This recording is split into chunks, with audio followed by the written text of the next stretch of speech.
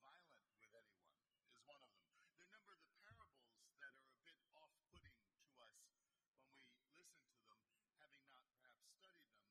I'm thinking of the one where there's the wedding banquet and the master tells the servants, get everybody in, nobody's coming to the wedding. He goes, he compels them to come in, and finally the banquet is taking place, and this poor guy is there without a wedding garment on. And Jesus, the patron of the feast, the father of the groom, demands that he be thrown out and cast into the outer darkness where there is wailing and gnashing of teeth and all that. We wonder, what's going on? These are jarring, and I think this is another one like this in a way. And I want to kind of open it up a little bit to you so that we can see it in a different light, that we can learn the lesson that's being taught here. Because remember, when the gospel writers and their final redactors, the people who finally compile the stories and put them in place, they have a real intentionality in doing this so as to proclaim the gospel. It wasn't just history that they were recording, like a court stenographer just saying, and he said, and she said, and they were wearing this and that. But really there's an intentionality on the part of the gospel writers to bring us into the truth, to give us something to chew on now for 2,000 years. And I think this is one example of it. The first thing we need to do is look at the backdrop. These are, by the way, these are helpful hints in any of our Bible study. The backdrop, the cultural backdrop of what's happening here. The language is very often very important. And then even more subtly, is there any indication that what is being said and how it's being said can be taken in a slightly different way from the way we might read it with our modern cultural prejudices and assumptions as we approach the scripture? I think that all three of those elements, in addition, of course, to the context of the text in the broader scriptures, very important also when we read the Bible. But I think there are a number of these things that play here that help to open up this gospel for us and really make it very relevant to our own lives, which I'll come to at the end. The first broader context of this is the perennial tension about people who aren't like us, right? We don't know that today, right? We don't have any problem with immigrants, or we never say anything about people who don't look like us, who don't talk like us, or who don't come from where we come from, right? America's never had any problem with that, right? Even though it's a land built on immigration, right?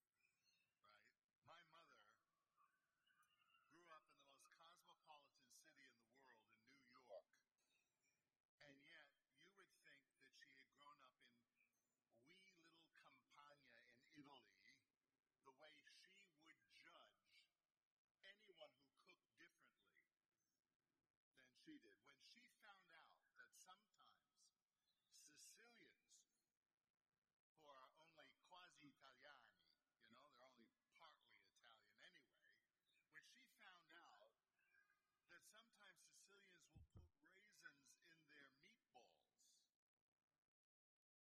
my mother didn't take this as a regional difference, perhaps some other cultural influences in the cooking of the Sicilians versus the Neapolitans who were on the boot, that they would have access to raisins, because remember Sicily was governed for a while by Muslims, and they brought from the Middle East these raisins and things like this. No. It wasn't just a regional difference in cooking style.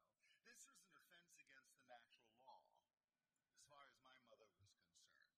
The narrowness sometimes that we get, and this is certainly very operative in Palestine at this time, despite the fact that Palestine, or maybe not despite the fact, maybe because of the fact that it's dominated by these Romans who come and dominate Israel, and they bring their filthy customs with them. At this time, Jesus withdrew to the region of Tyre and Sidon. Somebody will have to check me on this, because I didn't have a chance to verify this. It just occurred to me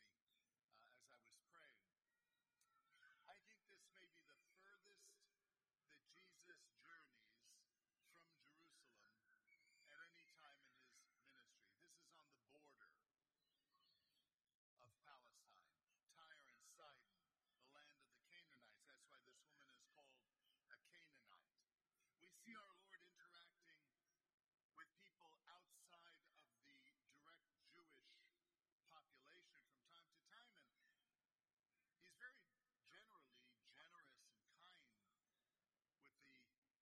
lepers and things like this.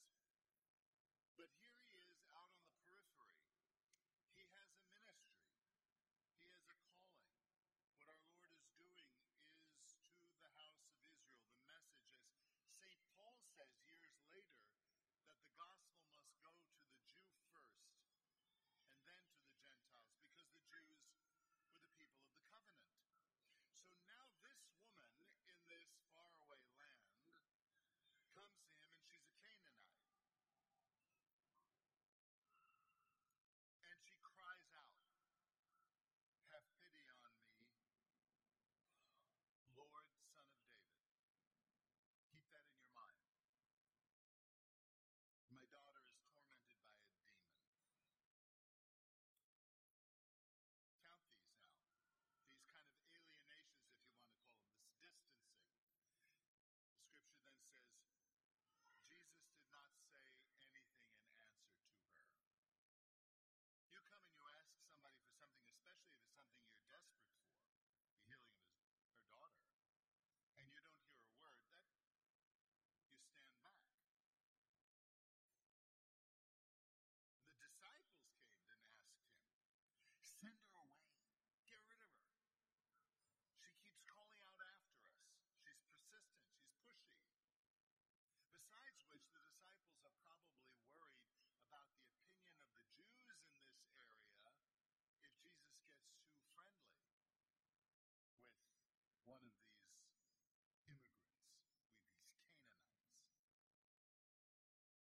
And he says in reply, this is number 2, "I am sent only to the lost sheep of the house of Israel." That's the second alienation. Could be read that way. He's kind of pushing her away. He doesn't answer her. "I'm sent just to the Jews.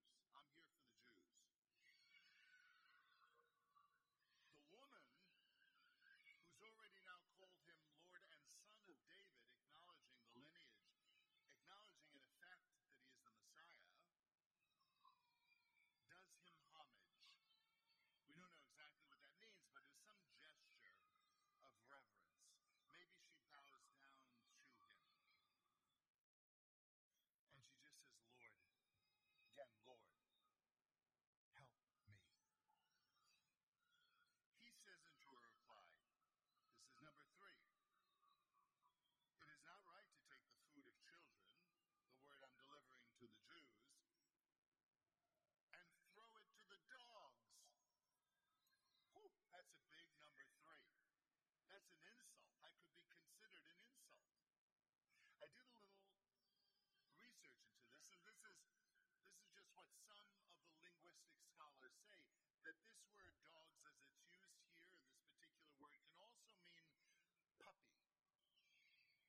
And I like that, not only because I have a little puppy who is annoying,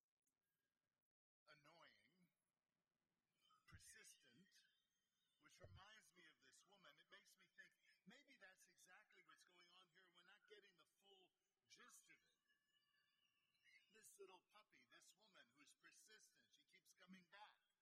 No matter how much I rough him up, he comes back for more. And he licks and he kisses and he nibbles and he walks in back of me. Maybe that's what's going on here.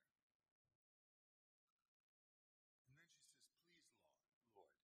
And notice that she takes his metaphor, his insult, that might be considered an insult, and she turns it around. She says, "Even the dogs eat the scraps that fall from their master's table." Not only is this woman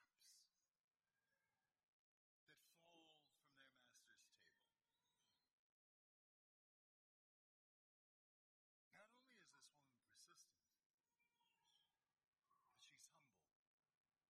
She's asking not for herself, but for someone else.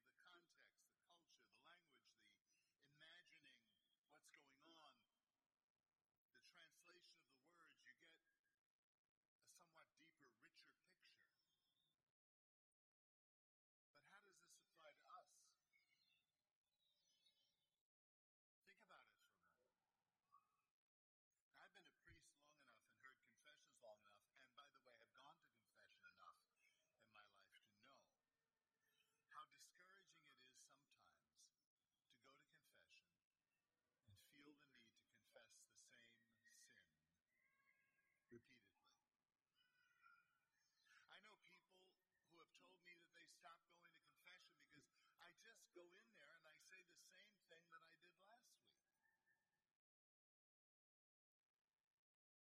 Sometimes things are hard to dislodge. But what is the lesson of this gospel? The lesson of this gospel is that persistence pays off. Persistence not just in confessing our sins, but persistence in our prayer life. Persistence in our determination to acquire virtue. We're much better off if we've attempted to acquire virtue and not acquired it than to not even attempt to acquire virtue. Right? Because God sees our heart. The monk and writer Thomas Merton once said something really beautiful. I've written it down. I keep it in my mind from time to time and meditate on it. He said, "Oh Lord, I do not know if my prayer pleases you, but I know that my desire to please you pleases you." Even our desire to pray pleases God. And sometimes